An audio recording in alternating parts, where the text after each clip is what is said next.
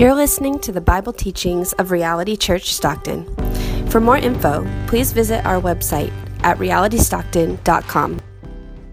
All right, Galatians 5, verses 22 through 23. But the fruit of the Spirit is love, joy, peace, patience, kindness, goodness, faithfulness, gentleness, self-control.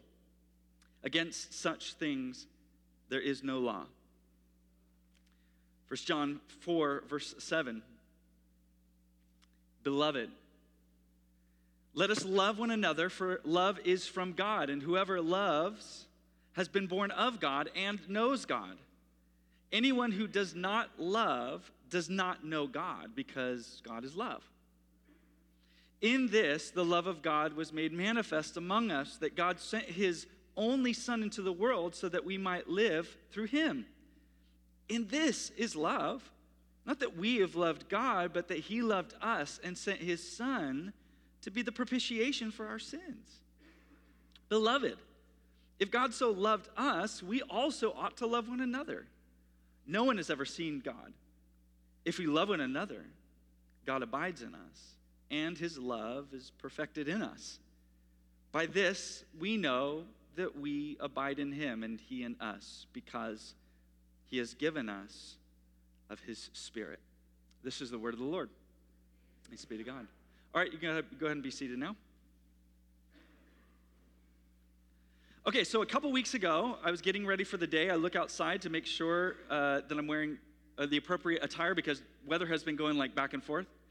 And so the forecast said it was going to be like 108 million degrees. And so I was preparing for that. I look outside, and it's dark and overcast.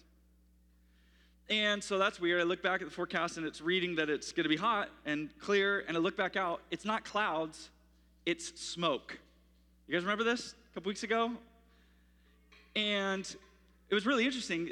I guess it was a tomato processing plant out here on Waterloo.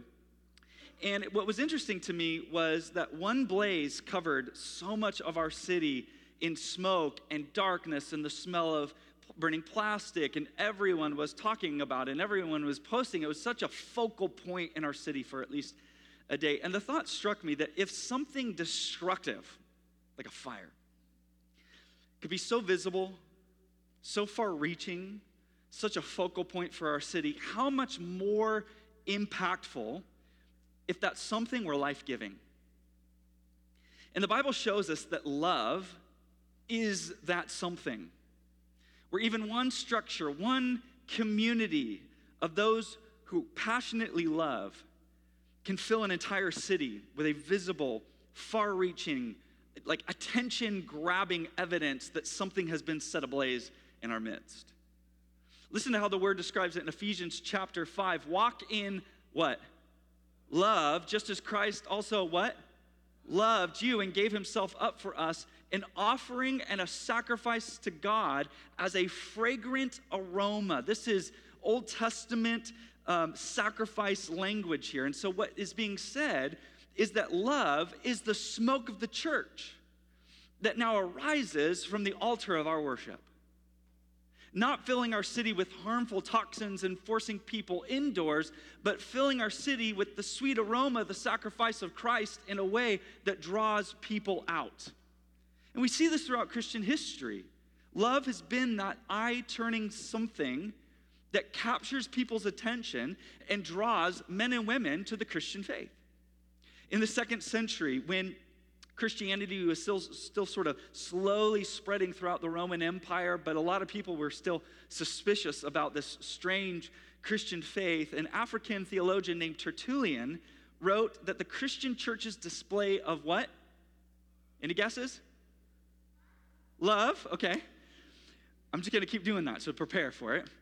Was so notable, so weird, so culturally different, that the pagan world continued to say in astonishment, quote, "Look at how much they love one another." That's all they really could say about this weird, strange Christian faith that was totally turning the world upside down. Look at the way that they love one another. And this, from the very beginning, has been Jesus' vision for us, the church, that the way the world is going to know that we're the disciples of Jesus Christ is by what? love, by the way that we love one another. And as we see here in Galatians 5, love is that verifiable proof that the Spirit of God is at work within us as individuals and at work within our community reality. And so there's no coincidence that love is the first fruit mentioned here, because according to the scriptures, love is that thing that keeps and holds and binds all other Christian virtues together. It holds it together, as Colossians 3 says, in harmony. Love. Now, if I were to say love is the answer, that all you need is love, I'd probably get a lot of people agreeing with me, especially right now in our cultural moment. Christians, non-Christians, humanitarians, philanthropists, even activists, it's a pretty widely agreed upon concept that what we need in this hour of our history, what we need in this moment is love. But the problem is that while we all agree that love is the answer, I'm not certain that we all agree upon what love exactly is itself, because my definition of love may differ from your definition of love, which may differ from their definition of love. And so the question is, whose definition are we rolling with? My love, your love, our love, which love? What is love? And so typically we say, because we live in the 21st century, we live in a relativistic culture, we say, well, you go with your definition of love. You roll with your definition of love. Love is love is love. Love will find a way. Love will find the answer. But unfortunately, what I think we're finding today is that when love is sort of a fluid concept, an abstract, sort of undefined concept, it's emptied of its meaning. It's totally lacking. It lacks in impact. Vague theoretical love has not helped us as a human race. And it's not helping us right now. And so the objective today is very simple. To answer the question, what is love? What is love? What does love look like? Does it have form, or is it just this thing that we throw out like some sort of empty sentiment? And more specifically, when the Bible talks about love, when it lays out this biblical vision of love, what does it mean? Well, we could talk about this for days and days and days, but let's just scratch the surface today and begin with this point that we see here in 1 John. Love is about identity before it's about activity. Love is about identity before it's about activity. Now, when I was a kid, growing up in the church, it was a very common thing to hear this phrase, love is a verb. In fact, there was like a DC Talk song, like love is the verb. And so that was the concept. Don't forget, love is a verb. But before it's a sentiment or a feeling, it's an action. And while this is true, it's not entirely true. As we see here, love itself does not begin with our actions. Love begins with identity. And us understanding, and really more importantly, living into and expressing love begins with us knowing who God is and knowing who we are. And I don't say this lightly. There are two foundational truths laid out in this passage, apart from which we are never really, truly going to experience the biblical vision of love without. So if we don't get this, we miss it completely. And here it is. The first is this. First, God is love. God is love. When we start to talk about love, we need to begin with this point. God is love. And it's not just that God loves us, that's true, but specifically, God is love, which means love originates from him. It wasn't that he just one day chose to start loving. In eternity past, he's like, hey, you know what, Jesus? You know what, Spirit? Let's do this whole love thing. Let's begin to love. There wasn't a moment he began to love. As I've heard it said before, the proof that God will never stop loving us is found in the fact that he never started loving us. He never started loving you because it's an eternal love. And the fact that God is the source of unending life means that God is the source of unending love. God is love. The second thing is that we are the beloved. Did you notice that? That is how we are addressed in this passage. We, the church, are called twice in this passage, the beloved. Beloved. Now, there are a lot of things that are true about you. And there are a lot of things that you probably identify with because of who you are, what you do for a living, where you've been, all sorts of different things. But when the Bible talks about identity, the Bible says this is the truest thing about you. Brendan Manning put it this way: define yourself radically as beloved by God. This is your true self. Every other identity is an illusion. So despite what you identify with, despite who you identify to be, the child of God is first and foremost this: I am the beloved of God. Amen? I am his beloved. You are forever loved by God. And this doesn't mean just more in the general sense, like God loves all his creation, like the trees and the water and the birds and the people. When the Bible talks to us, refers to us as the beloved, this isn't the general sense of the beloved. This means the particular sense of being the beloved. And unfortunately, this can't be said of all people. This is reserved for the children of God through faith. The children of God through faith, those who have put their trust in Jesus Christ. And this is a supreme privilege. Friend, do not ever, ever take for granted that God has called you the beloved. You want to talk about privilege? This is the greatest privilege that we could ever receive, that we are the beloved of God. Now, we're going to talk about in a moment that with privilege comes responsibility, but we need to hammer home this first note. We are his beloved. When the scripture talks about love, before it tells us what to do, it reminds us of who we are. And friend, I think that you need that kind of reminding today. Before you are called to go do something, you are called to be something. You are the beloved of God.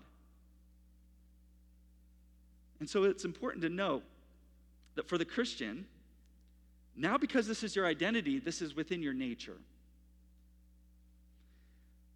Because he's appealing to your identity, he's appealing to your nature. We aren't naturally lovers, far from it. But because we've been born again through faith in Jesus Christ, and we've received the Holy Spirit, we have now begun to share in the divine nature of a God who doesn't just love, but who is love. Love is an identity before it's an activity. Second, love moves outward and not inward. If love had a direction, we need to remember this, it's always moving out. It's not about moving in, it's about moving out. Now, one of the unfortunate things about the English language is that sometimes we have one word to describe a lot of words. And love is one of those really unfortunate things because love can mean a number of things, right? Think about all the things that we love. Love can mean affection. Love can mean a familial type bond. Love can be brotherly. Love can be erotic. Love can mean just like, especially in our like superfluous culture, like we say love it, it just means I kind of like it, but like love it, exclamation point. So love can mean a lot of different things. But when the Bible talks about love, it's better than the English language. It has multiple words to describe the different kinds of love. And the word being used here as a fruit of the Holy Spirit, and specifically here in 1 John, and if you've been around the church long enough, you've heard this word. It's agape love. What is agape love? What is the Bible talking about here when it talks about love? Well, far from being a sentimental feeling, like gooey feelings towards someone or something, what it really is a self-sacrificial care and affection for others that seeks their good above our own. It's the kind of care that puts other people before ourselves. Now, don't get me wrong, it comes with feelings. Agape love doesn't tell you to like cut your feelings and your emotions out of it and you'll never feel affection towards something or someone. But here's a helpful way to be reminded of where feelings fall into this equation of agape. Feelings are the caboose.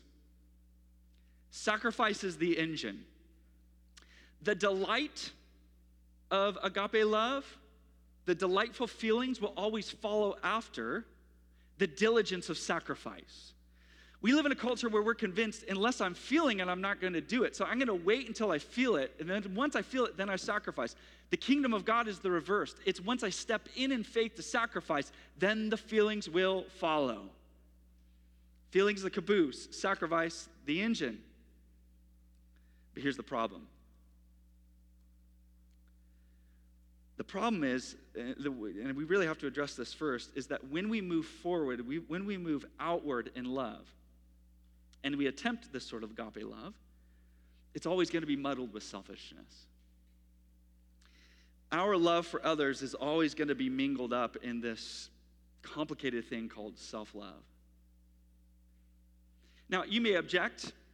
You may say, that's not fair. I'm an extremely self-sacrificial individual. I care for others. I serve others in my community. I give to charities. I serve the church. But why? Have you ever stopped to ask yourself, like, the why behind the things that you do? Why do you serve?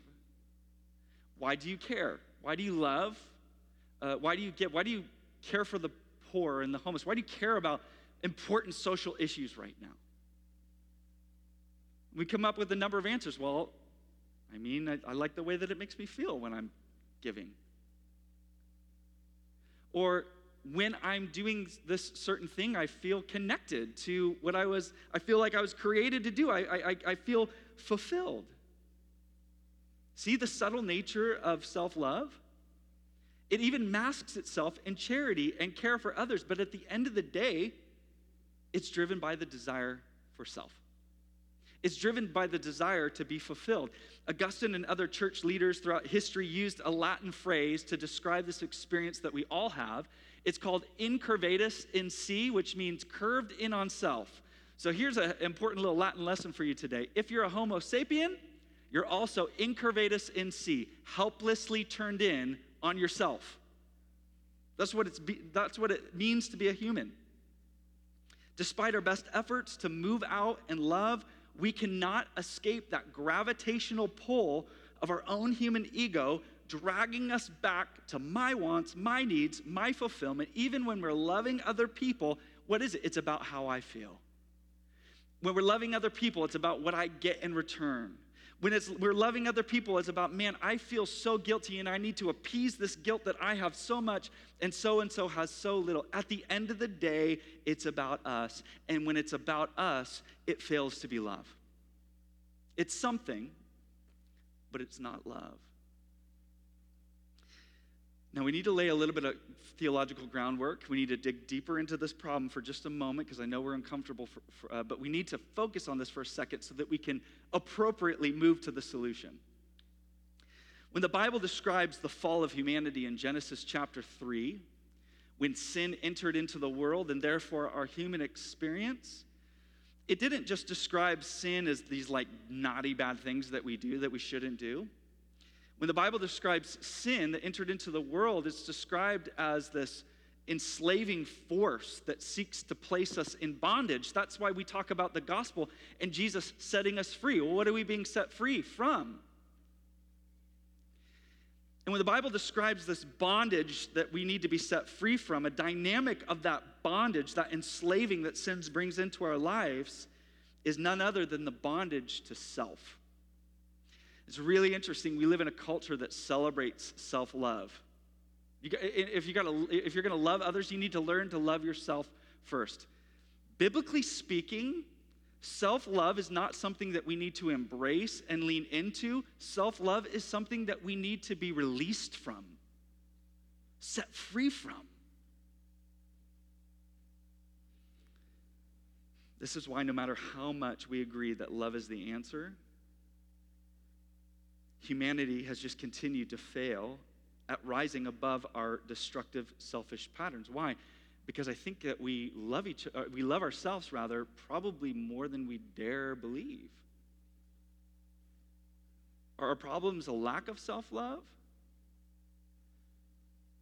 While love is the answer, human love is not. Human love cannot fix our lives. Human love cannot fix the problem that we're in as a society. It just simply doesn't have what it takes. And so if we are incurvatus in si, helplessly turned in on self, then we need rescue from outside of ourselves. We need an entirely different kind of love to break open the old, worn-out patterns of humanity. We need a love that's not tainted by sin. We need a love that's not tainted by selfishness. We need a love that's not tainted by fear and tribalism. And so this is why God, in his infinite, holy, totally sacrificial love, sent his son Jesus Christ to step down into our humanity, not just to show us what love looks like, but to save us from ourselves and then cause us to share in his divine nature so that we could be freed to love. Listen to how Paul describes it in 2 Corinthians 5. For the love of Christ controls us. I love that. Now we're in bondage to his love. Because we have concluded this, that one has died for all, therefore all have died, and he died for all. Listen to these words. That those who live might no longer live for themselves, be freed from self-love, but for him who for their sake died and was raised. For the Christian, and this is the good news, it's no longer self-love that is driving our lives and driving our actions. It's the love of Jesus Christ. And here's where the Spirit comes in. The Spirit takes all of the unending, eternal love of God and pours it out into our hearts so that when we're interacting on a horizontal level with the world, we're not interacting out of a deep place of need. There's not that void there where I love you, but I really need something in return. Love me back, give back. I need to be fulfilled. No, but because of the Holy Spirit, when we interact with the world, it's out of a place of fullness and abundance because I have received everything that I could ever want or ever need in Jesus Christ. So I'm truly freed to love you self-sacrificially and not expect anything in return.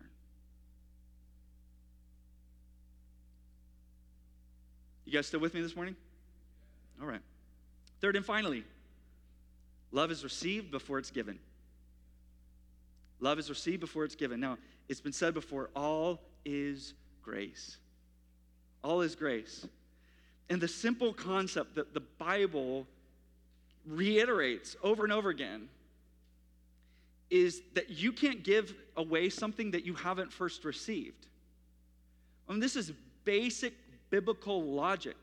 How can you give away something that you haven't first received yourself? And love is sort of at the top of the list. Verse 7, look with me, verse 7. Love is from God. Love is from God. So Christian love doesn't dig deep in order to love others. It's not about mustering it up. I know that we feel that sometimes because honestly, there are people that are very difficult to love. And it's like, man, I gotta do everything I can to simply tolerate their presence. Christian love doesn't fake it till you make it. It doesn't muster it up. It's a completely different equation. Here's Christian love. It receives by faith, and then continuing in faith, it distributes it. And so the vision of living these fruitful lives, love being the fruit coming out of our lives, isn't looking within to stir something up for these unlovable people. No, it's being the channels and the conduits of God's love coming to us, not stopping at us, and then flowing through us. Are you feeling in this season just a lack of love? So am I. But because we abide in the unending love of God, there is an unending source of love to flow through us. Quit looking in and look to God.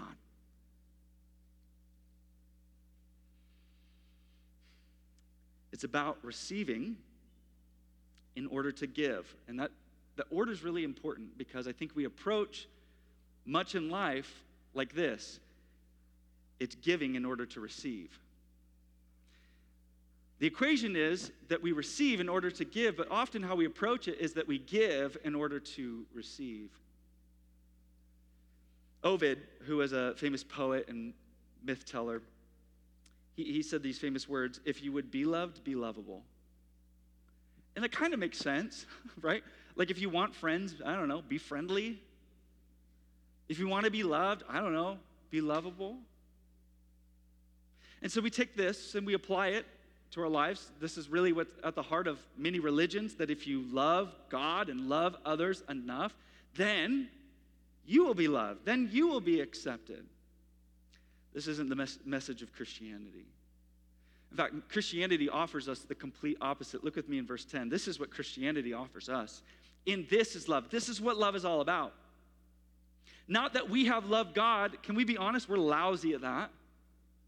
But that he loved us and sent his son to be the propitiation, the sin sacrifice, the atonement for our sins. God's love doesn't wait for us to be lovable. I got news for you. All of us would be waiting an eternity if that was the equation. God's love doesn't wait for us to be lovable. He initiates. And in his initiation, as he comes to us, then love is birthed within us. There have been a lot of children, particularly babies, at these last two services today, and so I think this illustration will land. One author illustrated it this way. After a mother has smiled at her child for many days and many weeks and many months, she finally receives her child's smile in response. So she awakened love in the heart of her child. A child doesn't just naturally smile. It's as it's awakened and birthed through the continual care and love of a mother. And the same is true for us. And the way that love is being birthed within us, the scriptures tell us, is through the presence of the Holy Spirit. The Spirit is God's smile upon our lives, transforming our desires so that we're no longer driven by self-seeking, but other-seeking. And so I want to wrap it up here. We've been called to live lives of love.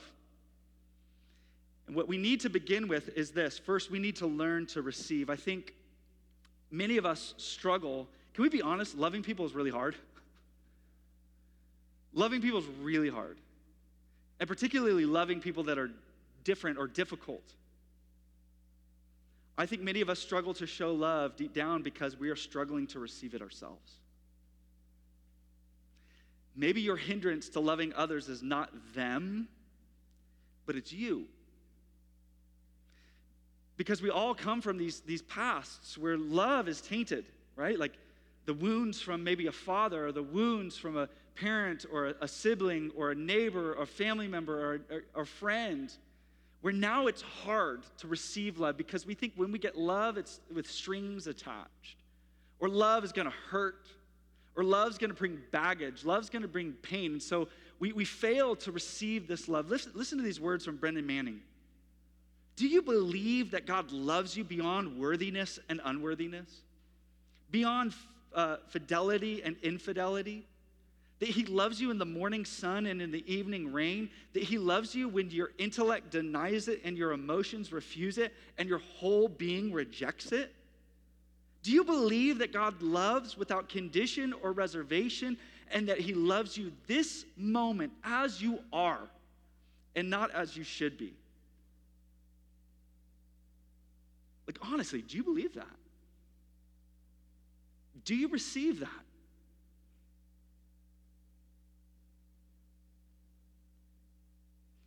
A late pastor by the name of E.V. Hill worked alongside Dr. King during the Civil Rights Movement, pastored in L.A. in a really tense time in the early 90s with a lot of race riots and a lot of racial tensions.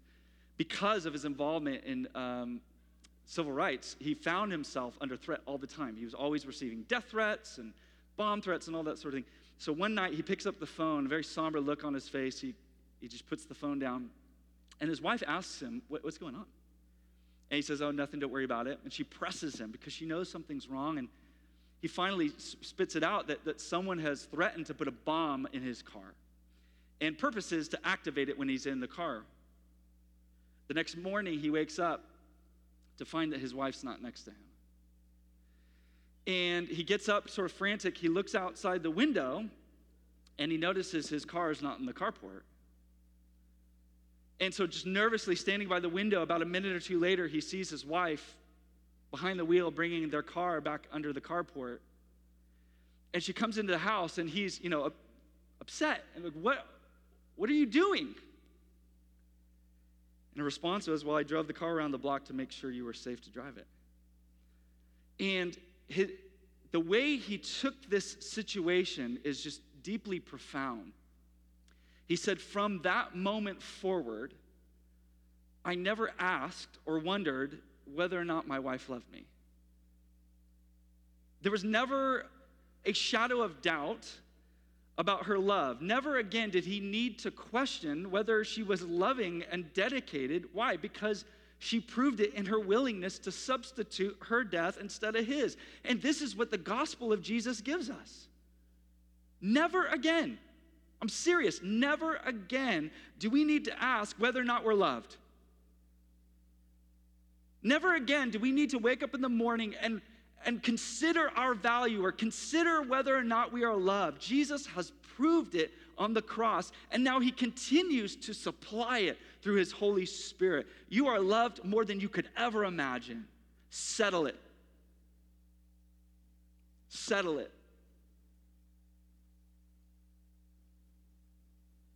And then second, we need to love as God loved us. See, here's the love of Christ. The love of God through Christ does. It takes all the guessing work out of this thing. It takes this concept, love, which is vague and sentimental, and even the church has like spiritualized it and made it this like just abstract theory. Agape takes all the guesswork out of it and actually gives it concrete form and tells us that love is not heart-shaped. Love is cross-shaped. Love has a form, and it takes on the cruciform. And so now what the Spirit of God is doing is he's empowering us to express this cross-shaped love, the kind of love that initiates. It doesn't wait for other people to come to us. We go to them. It's the kind of love that seeks others out. It's the kind of love that crosses over cultural or socioeconomic or racial boundaries. It's the kind of love that goes to enemies. It's the kind of love that gives. It's the kind of love that sacrifices. It's the kind of love that descends in order to bring other people up. And at the end of the day, it's the kind of love that dies to ourselves so that others may live. That's the kind of love we've been called to. As I listen to the world around me, I hear a lot of what we need to stop doing. We need to stop racism. We need to stop cultural and economic oppression. We need to stop injustice. We need to stop hate. And we do. And these are like really valuable, necessary statements and absolutely true. And we need to focus on fixing the problems. But what I want to say this morning, it's not enough to just simply stop certain evil behaviors. The vision of the Christian life is so much more, I hope they told you this, than just stop doing bad things. Here's the thing, and I'm not a prophet, I'm not a fortune teller, but I can predict what the future is going to do if we continue to focus on what we need to stop doing. Because history tells us that if we just focus on what we need to stop doing, then we're going to end up just perpetuating the same hate-filled patterns that we've always done. And I know this from my own life. It was the very things that I determined as a young man, I will never do what my parents did. Guess what? As I focused on not doing those things, I fell into those very patterns. It's not enough to simply focus on what we need to stop. The Bible lays out something more. We need to replace it. We, the people of God, need to replace it with something better. And in this moment of history, what the world needs is for the church to rise and to display an alternative, to display a new reality that is ours through the resurrection, a kind of love that moves outward and not inward, where human dignity isn't just simply theoretical, but it's a practical, felt experience for all, where the love of God is proven in our everyday interactions with others. So this is a big word and a heavy word, and again, we just scratched the surface, but here's my prayer for me, here's my prayer for you, here's my prayer for our church community.